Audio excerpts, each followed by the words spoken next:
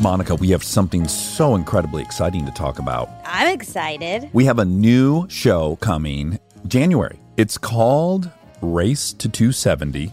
And it's not what you think. It's not a political thing. It is not a race to 270 electoral college votes.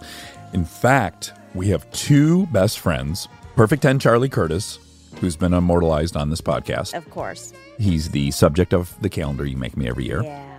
And then best friend Aaron Weekly. Best friend Aaron Weekly. And tell him what the premise is. I'm going to. But first, I wanted to say that a lot of people wanted an interview with best friend Aaron Weekly. Yes. And this is minimally 8 interviews That's right. with Aaron. We gave the people what they wanted. Boy, does he deliver. But in a nutshell, Aaron, at the start of this competition, weighed 306 pounds, and Charlie weighed 230 pounds. Yeah.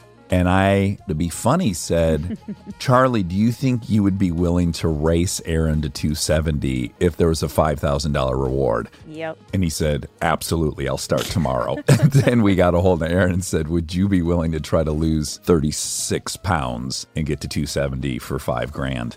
The twists and turns that come are absolutely impossible. It is so fun and funny and way more exciting than I expected. You got really hooked. Yeah. Yeah. It was really fun to hear your reaction as the results were revealed. Our first game show. It's our first game show.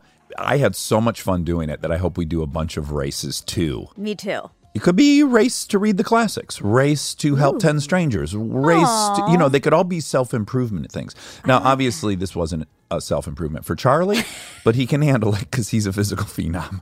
So don't feel too bad for him. Well, and that comes up throughout It sure does. It sure, as you might expect, Maximus Mouse and Dan Rather differed in their We had some ethical differences. assessments of the challenge. So I really hope everyone checks out Race to 270. It'll be here in a blink.